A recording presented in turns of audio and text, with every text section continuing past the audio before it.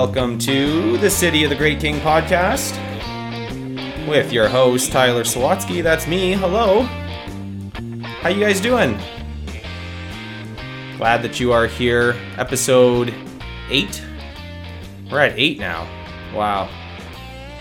I want to do something fun today, and maybe my version of fun is different than your version of fun. But you know what I find fun? I like to think about things from macro perspectives and then find trends. I was always a big fan of sports statistics.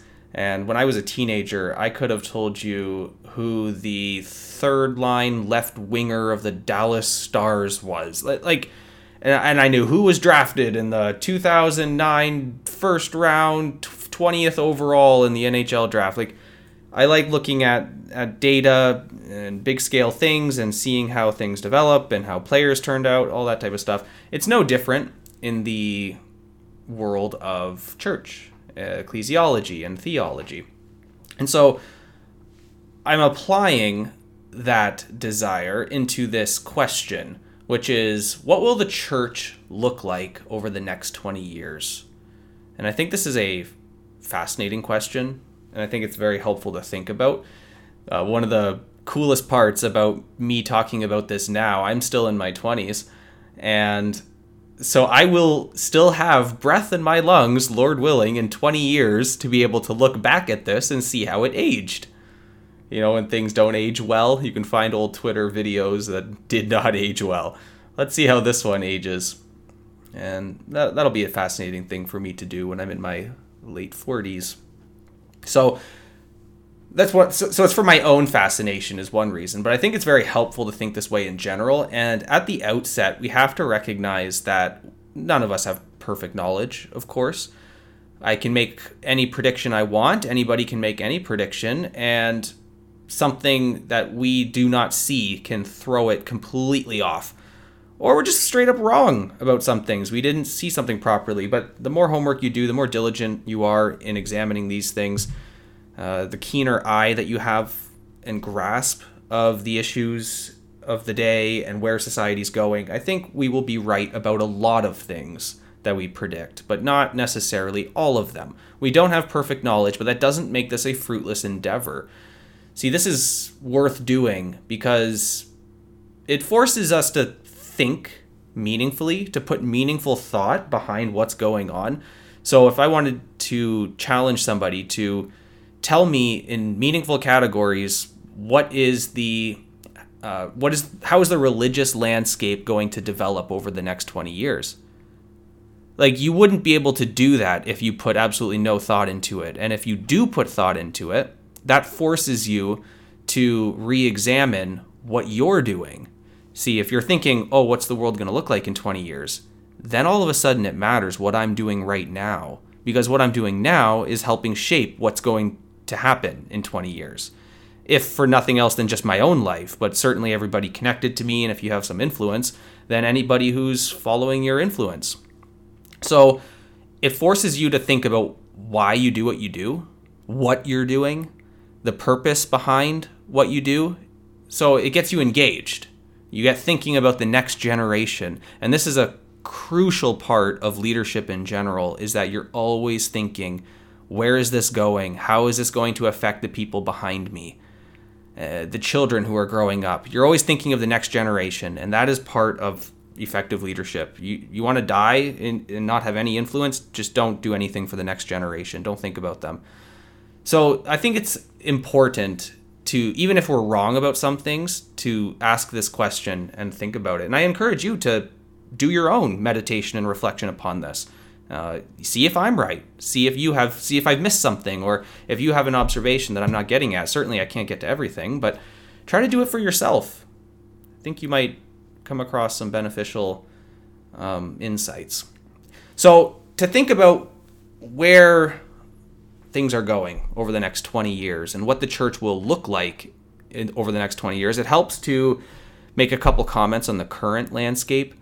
And the current landscape of churches, the truth is that most churches are struggling.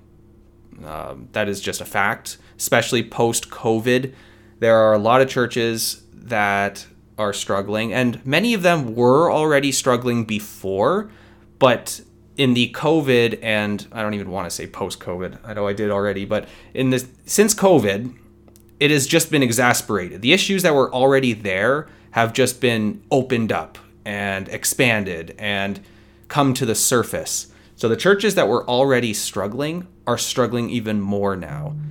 The churches which were stagnant are still stagnant, if not have decreased since before COVID. And I don't mean necessarily the disease itself. I more mean the societal reaction, the cultural movement since then, the movement of our government and our leaders. People may not recognize this, but the impact of COVID on our cultural and societal landscape is momentous. Like, there's no just, oh, we're going to get over these 2 years and go back to some whatever normal was. No, that's gone.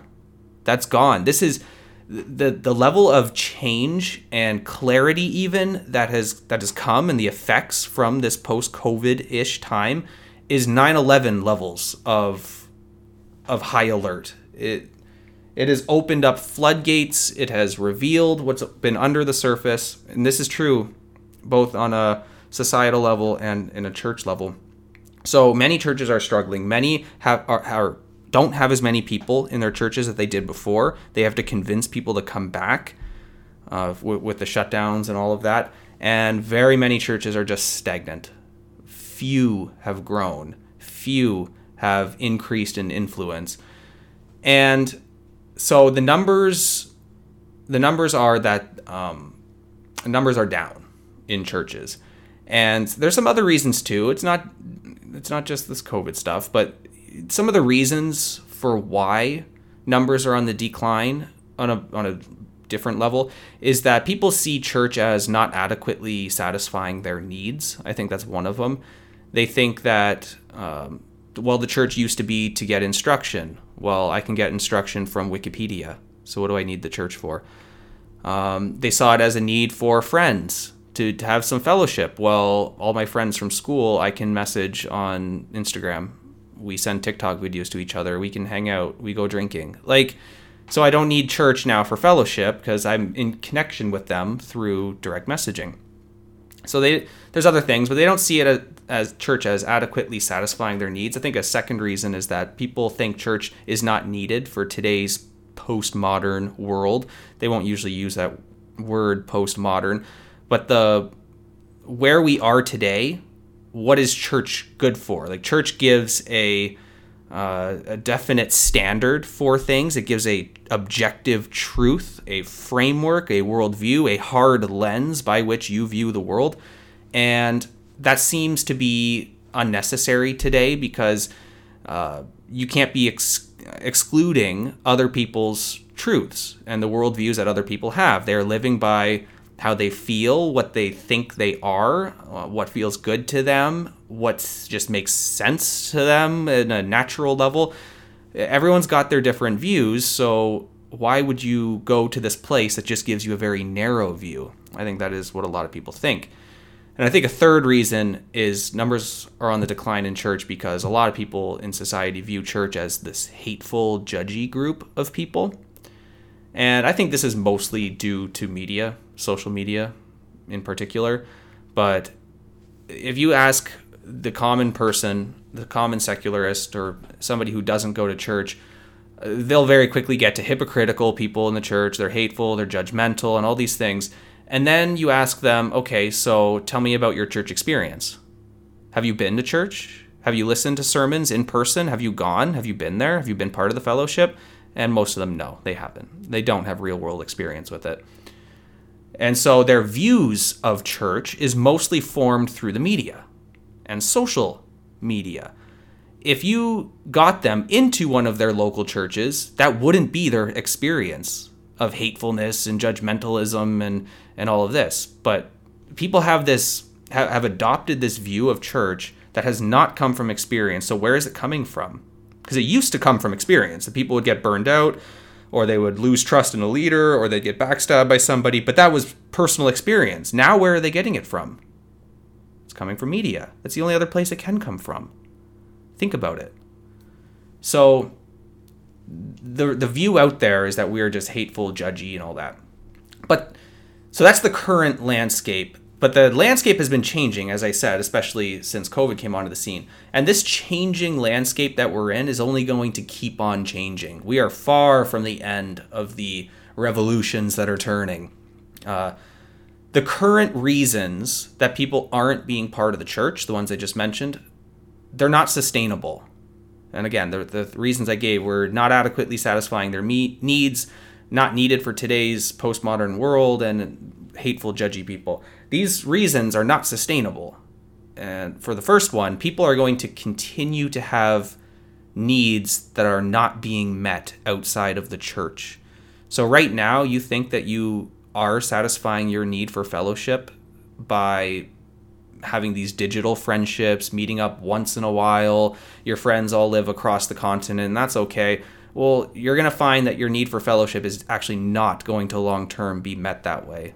We are designed to be intimately in fellowship with one another, and that is one of the strongest benefits of the church, is that it is a family-like community, the good churches anyway.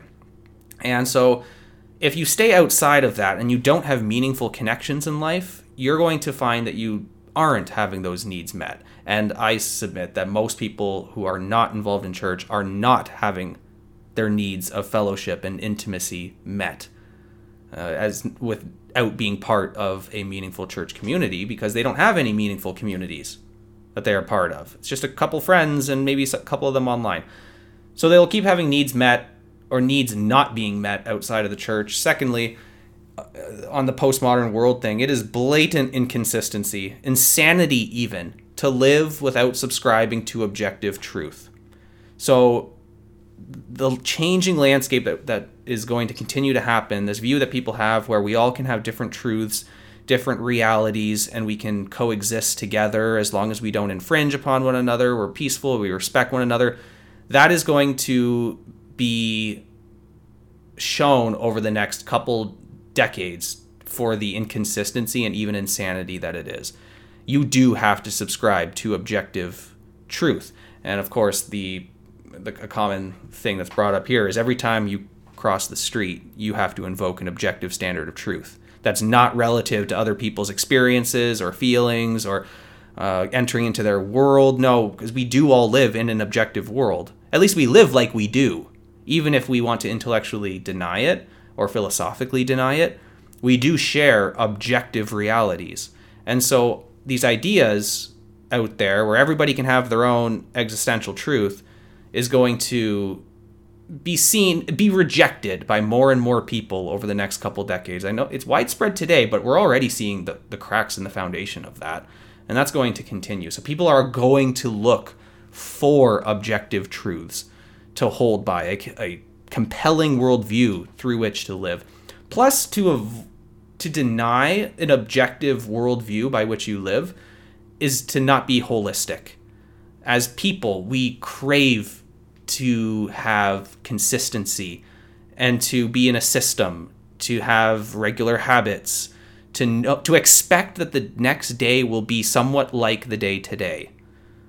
So these are things that we are designed to want, and this, of course, comes because we are in God's world and we are God's creation, and so there's theological reasons for that, which we can't get all into today. But it's not holistic to deny objective truth and to not have a holistic worldview or a worldview by which you view everything.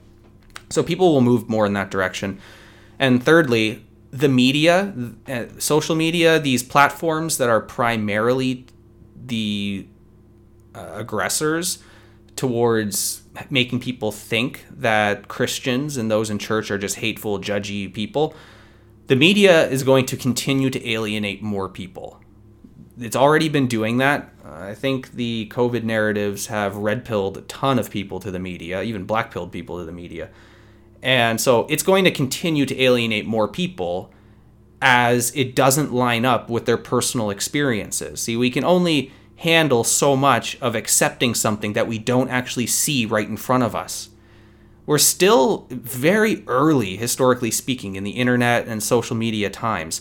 So it's still kind of having its heyday, but that is going to end as the media continues to push out messages that blatantly contradict our first world experience.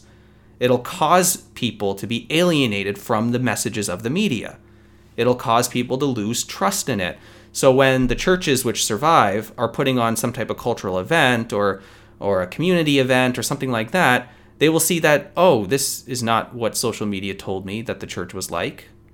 These things are going to happen more and more over the next couple decades. So people will lose trust. And it's not just church. This is going to happen in other spheres too. But people are going to lose trust in what the media is telling them, because it's going to alienate more people as it doesn't line up with their real world experience. And so more and more people will reject just accepting whatever somebody, an influencer on TikTok said. It's going well now, even though there's cracks in that, but people are going to continue to reject it. Not only that, the landscape continues to change because people will continue to be pushed into extremes. Have you noticed that things are becoming much more black and white now? We have to have an opinion on everything, and it's either this or it's this. You either are pro-choice or you're pro-life. You're either you stick with the gender that you were born with, or you can be transgender. You are either Republican or you are Democrat, conservative or liberal. We are being pushed into, and the way that these terms are defined are narrow. They're not becoming more and more expansive. In fact, they're becoming more and more defined and narrow. And you will be more and more forced to position yourself with one of these groups into the extremes. The issues are going to intensify as black and white. You think that it's pretty black and white now? That's only going to intensify over the next couple decades as the standard of postmodernism, that we all have equal opinions that are all equally valid and we have to tolerate one another, that's going by the wayside. That can't last. That's not sustainable. And so there will be a couple versions, a handful of overarching versions of truth and worldview, and you will have to select one, or you will naturally find yourself falling into one. So we are going to continue to be pushed into extremes as crisis mounts, which also means that the middle is going to continue to be ineffective and undesirable to people. It can be popular to try to be a middle way type, that, oh, I'm not going to put myself in this box of being pro-life or pro-choice. I'm going to be somewhere in the middle, and I'm going to try to make both sides come together and make a better way, a so-called better way in the middle. This is going to go away. It's going to be seen as ineffective because the middle way is ineffective. It is not going to present desirable solutions to the problems that people face. Like, you're not solving inflation by being a middle way guy. You're not solving the reproductive issues by being a middle way guy. You're not solving any issue when you're in the middle. I know that this is really popular amongst some in the church, usually older types, who are uncomfortable now in this world where you have to put down your stake in the ground and define where you are and stand there. That hasn't been the world of many of our older leaders, older pastors even. So they will continue to try to push this message of middle way lovingness, but it'll be rejected by people. It's because it's not giving real answers. It's not effective in facing the world that I am actually growing up into. It'll be seen as undesirable. And so the largest middle way types, as I was just saying, these are typically older people. And not only that, but over the next 10, 20 years, a lot of them are going to die. And the younger ones who are middle way kinds that aren't trying to push you into a particular view of things, they will be pushed away.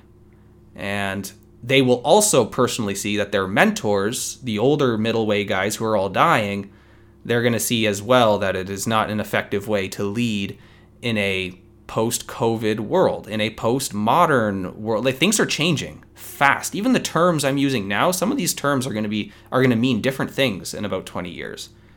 Like, I don't even know what post-COVID's going to mean. You know what I mean by it right now, in a way, but things are changing, and those who are not giving solid answers and a solid framework by which to interpret the stuff that's going on, they're going to be seen as untrustworthy, ineffective, and undesirable. You will have to put your stake in the ground. You'll have to if you want to survive, if you want to have influence. And people are not going to follow those who are not giving them answers. So this will cause the landscape of the church to radically change too. So think of the implications of some of this. We're already seeing it in the corporate world. In the world of corporations and companies, aren't we seeing more and more small businesses and privately owned companies go under, and the expansion of a few powerful corporations? We're already seeing that the large corporations, the ones at the top, are continuing to get larger, and we are losing a whole bunch of family-owned small private business. And this is all across the world that this is happening, but particularly in the Western world, we're having fewer companies but larger corporations. The ones that do survive are larger. This is going to be the exact same thing that defines the landscape of the church. The churches, which are middle way types, which are not giving people solid frameworks to planting their stakes in the ground, getting them engaged in the issues, giving them answers, those churches that want to fight against the trends that we are going into are going to decrease. They're going to close up shop. There's going to be fewer churches in number. It's very common if you go into a new town or city and you type in Christian church or whatever in this city, you will have pages of results. You'll have dozens of churches to choose from. That's going to decrease. Fewer churches will dot the landscape of these cities, but we will have increasing mega churches. So not necessarily will there be fewer Christians, but there will be fewer churches. There will be fewer churches, but they will be bigger, because these are the ones that people will see as giving them what they are looking for. They'll be providing for their needs, which were not being met above, that are giving them answers in today's world and are not hateful, judgy, but are loving fellowship communities which teach you something, that give you something to hold on to. There will be fewer churches in number, but the ones that survive will be bigger. More people will flock to few churches. This means that there will be denominations that are going to fold and amalgamate. Now, I think that a lot of the effects of this is going to take longer than 20 years, but even just in the next 20 years, we are going to continue to see massive declines in, I guess what conservatives like me would understand as liberal denominations, those which are compromising with the state, with views of secularists, with not being robust in having answers for stuff, that are trying to cooperate with everybody. Those denominations are going to fold.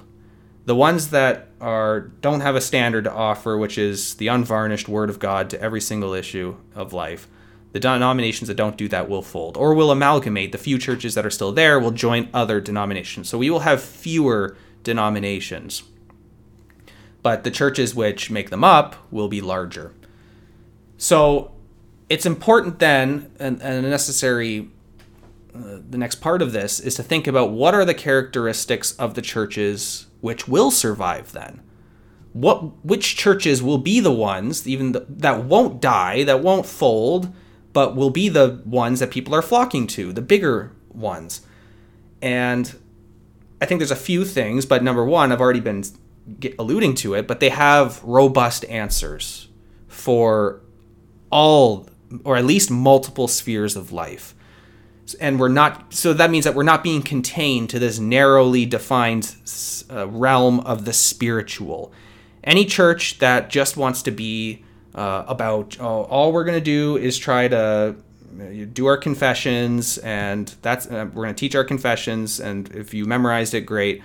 We're not going to teach you how to apply it to life, or what that means for abortion, or what that means in your workplace, or we're going to do the spiritual stuff at church, but we're not going to get into politics. We're not going to get into culture. We're not going to get into the issues of war. And I do think there's going to be war coming at the end of this decade, but for us too. But the characteristics of a church which survives is one that is active in multiple spheres, because the changing landscape is one in which people will need a broader framework for understanding all of life. They're not getting it from other places. And kids are being raised not by involved two parents in the home where they're being taught how to live in a particular way. They're mostly getting it from the internet or from haphazard parenting, single parenting. They don't have meaningful connections to their past. So people are going to be looking for somebody to give them answers in multiple spheres. And the church provides that if they are engaged in that. Because the Bible it does have things to say about all of these things. And so people will be looking for a framework, and anything that is just spiritual but doesn't matter to how to combat inflation, as example, that'll be looked at as unnecessary. Another part of having robust answers is that these churches have to really fight against not being weird. And I don't really know how to define weird, but I hope you just know what I mean by that. Like, you don't sound so nerdy. Like you have to make a big deal about every single small confessional point. Or like you make a big deal about small things in the faith and it just turns people off. Or you sound like you're a geek with some of your answers to stuff. I don't really know. You just have to know what I mean by weird. Those weird Christians? It's like, okay, that's great. You sound smart, but that doesn't... Great. Like that's all there is to it. People are going to have to actually appeal to those who are raised in an internet generation and in a post-COVID world. And so we can't be weird Christians. And you can think more about that word. Secondly, a characteristic will be that it gives a sense of identity. Again, many people are being raised in divergent families now. They're not being raised by two parents in the home. Many kids don't have fathers to look up to.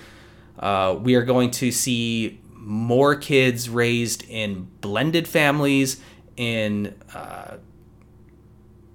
families that might have two fathers or two mothers, or a parent who has transitioned to another gender. I don't think that's actually going to be a very large population of kids, but the vast majority, or at least a majority of kids, are going to be raised in divergent families. And so, as a result of that, they will be looking to the church to be their identity. At least these kids will be looking for something to be their identity. And so those churches which are successful will be the ones which are providing a strong sense of identity.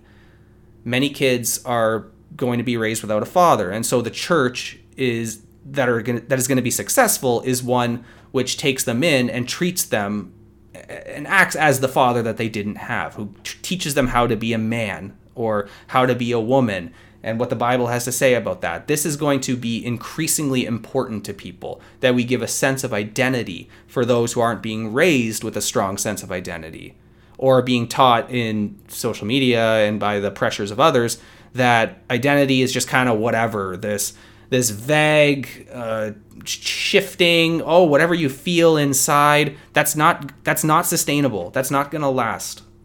People are going to look for objective senses of identity because they're going to be living in a world which is objectively giving them a whole lot of crap, and objectively is costing them more money than it did for their parents and grandparents, and objectively they don't know how to do things that their parents could do. They don't know how to farm. They don't know how to fix a car or a bike. They don't know how to cook food for a family. These are things that people are going to be looking for a wholesale sense of identity. And so the churches which are strengthened over the next couple of decades will be those that prioritize family, gender, marriage, teaching people about these things and the roles of people in them.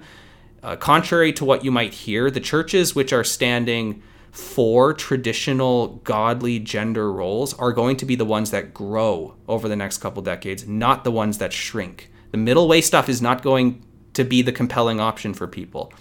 It'll be those who teach that men should be the primary providers of their families, that they go out to work and provide for their household. And the women are going to increasingly leave the workforce and be at home raising their children.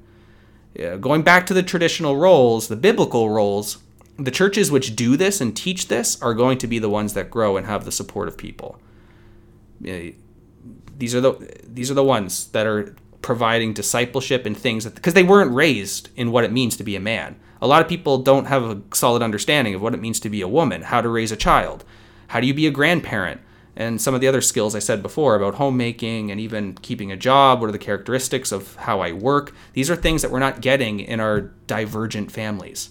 So the church is going to be stepping in the gaps there. The successful ones will be.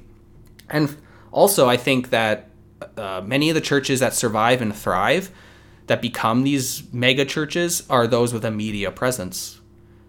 Like it or not, we are in a world which is going to continue in information and information sending and sharing.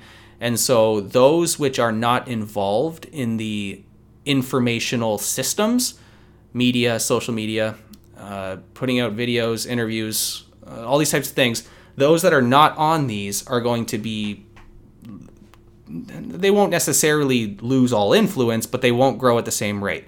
The ones that are going to be most influential are those with a media presence, because that's where people will continue to be inundated with information.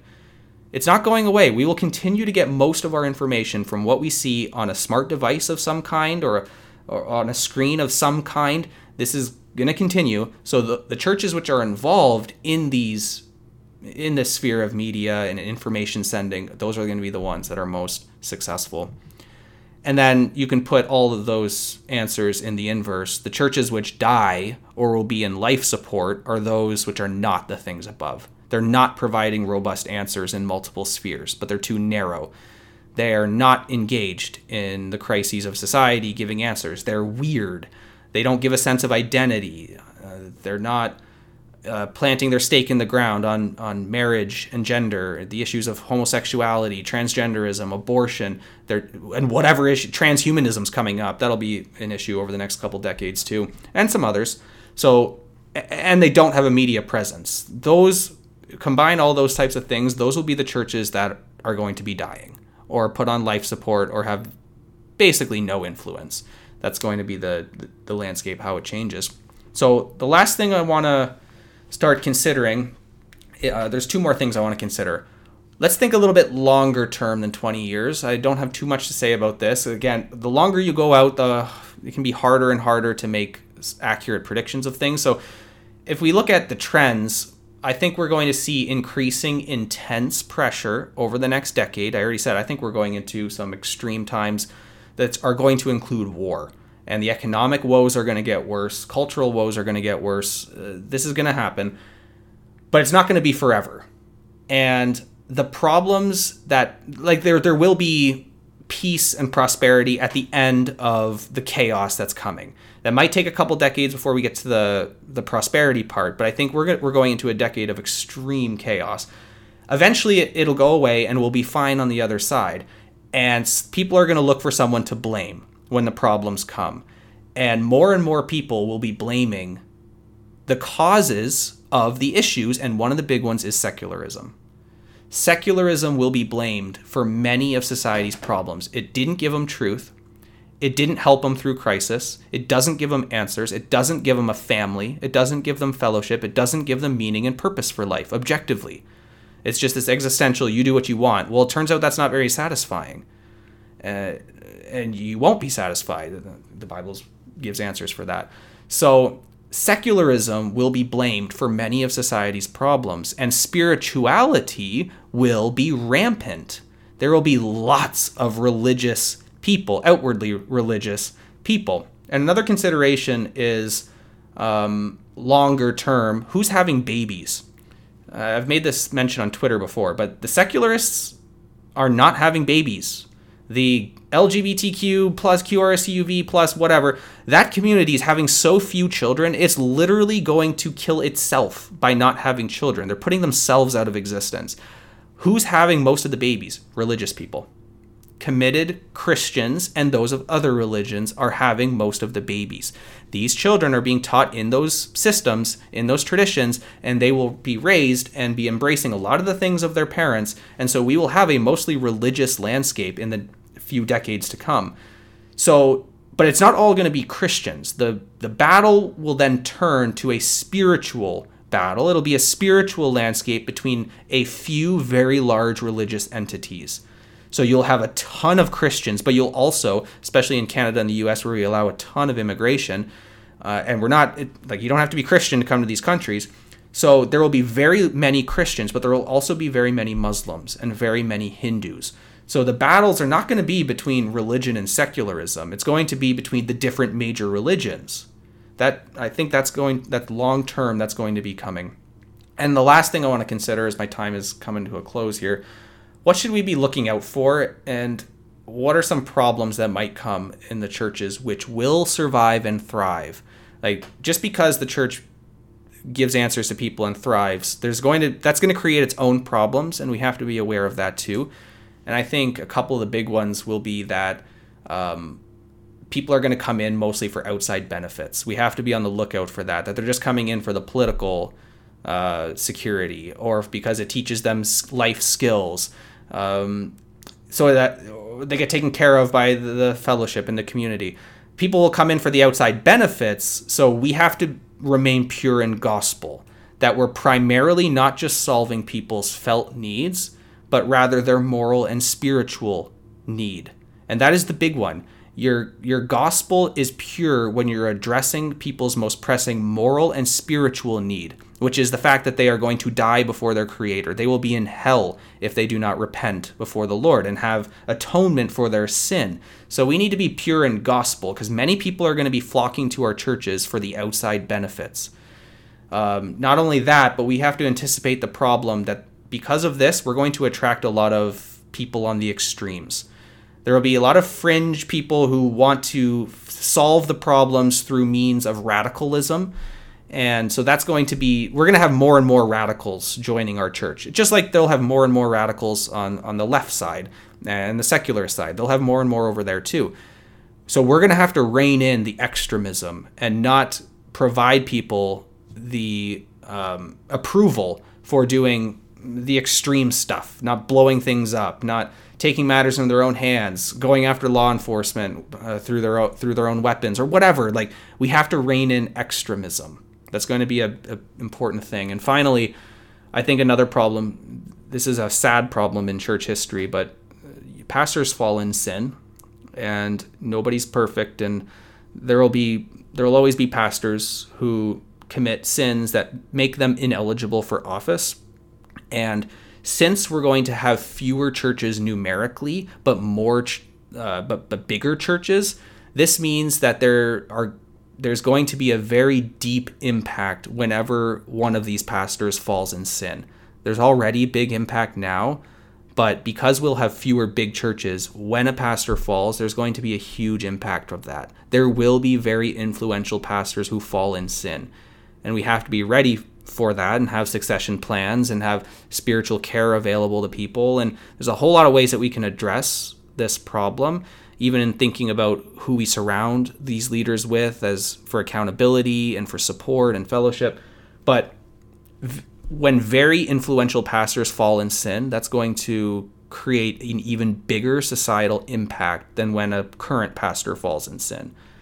So we can think more about that and the implications of that later, but that's something to be on the lookout for the churches that do survive and thrive, which is going to be the case. So I hope this is ultimately encouraging to think about. And I hope this you may not have thought this way before, but I hope you start to, or at least see an appreciation for thinking this way. The problems are always going to be there. We have a changing landscape. We have big problems today, but our problems today are not going to be the major problems in 10 years or in 20 years or in 50 years. There will be different problems, and we will have different answers. We will answer them in a nuanced way that's a little bit different than we answer them now, but we always go back to our unchanging objective standard, the Word of God, which provides the answers for men and women made in God's image, which is everybody. So people will continue to look for answers for the problems that they face, but we will always have an unchanging anchor, which is Christ, who's going to provide hope, who does provide hope, and he's not going to allow his church to fail or to fall. And it's not going away. We are going to actually increase in influence and increase the amount of people who come into the church over the next couple decades. And I hope that is encouraging. And not only encouraging from an intellectual standpoint, but encouraging in getting you involved. There's no room for sideline Christians anymore. And that's going to continue to be the case. The world is going to need Christians who stand up and love them by teaching them God's law, by serving them, by teaching them to obey God, by getting them baptized, getting them discipled, taking care of their children, teaching them what it means to be men and women, and that it is beautiful to be a man or a woman, which God made you to be when he knitted you in the womb. There is so much hope here. And I hope that you are not getting too discouraged by the day that we are in, because this is not a bad time to be alive. We face hardships, but Christ will use faithful men and women in the church to continue his mission. And that'll be the most satisfying thing you can do with your life, is picking your position, going before the Lord goes before you. Trust in the Lord, make disciples, be involved in your church, have lots of children, raise them faithfully according to God, be a man or a woman of God, and have hope. That's all. God bless you. Thanks for listening today. Go win the nations. Bye-bye.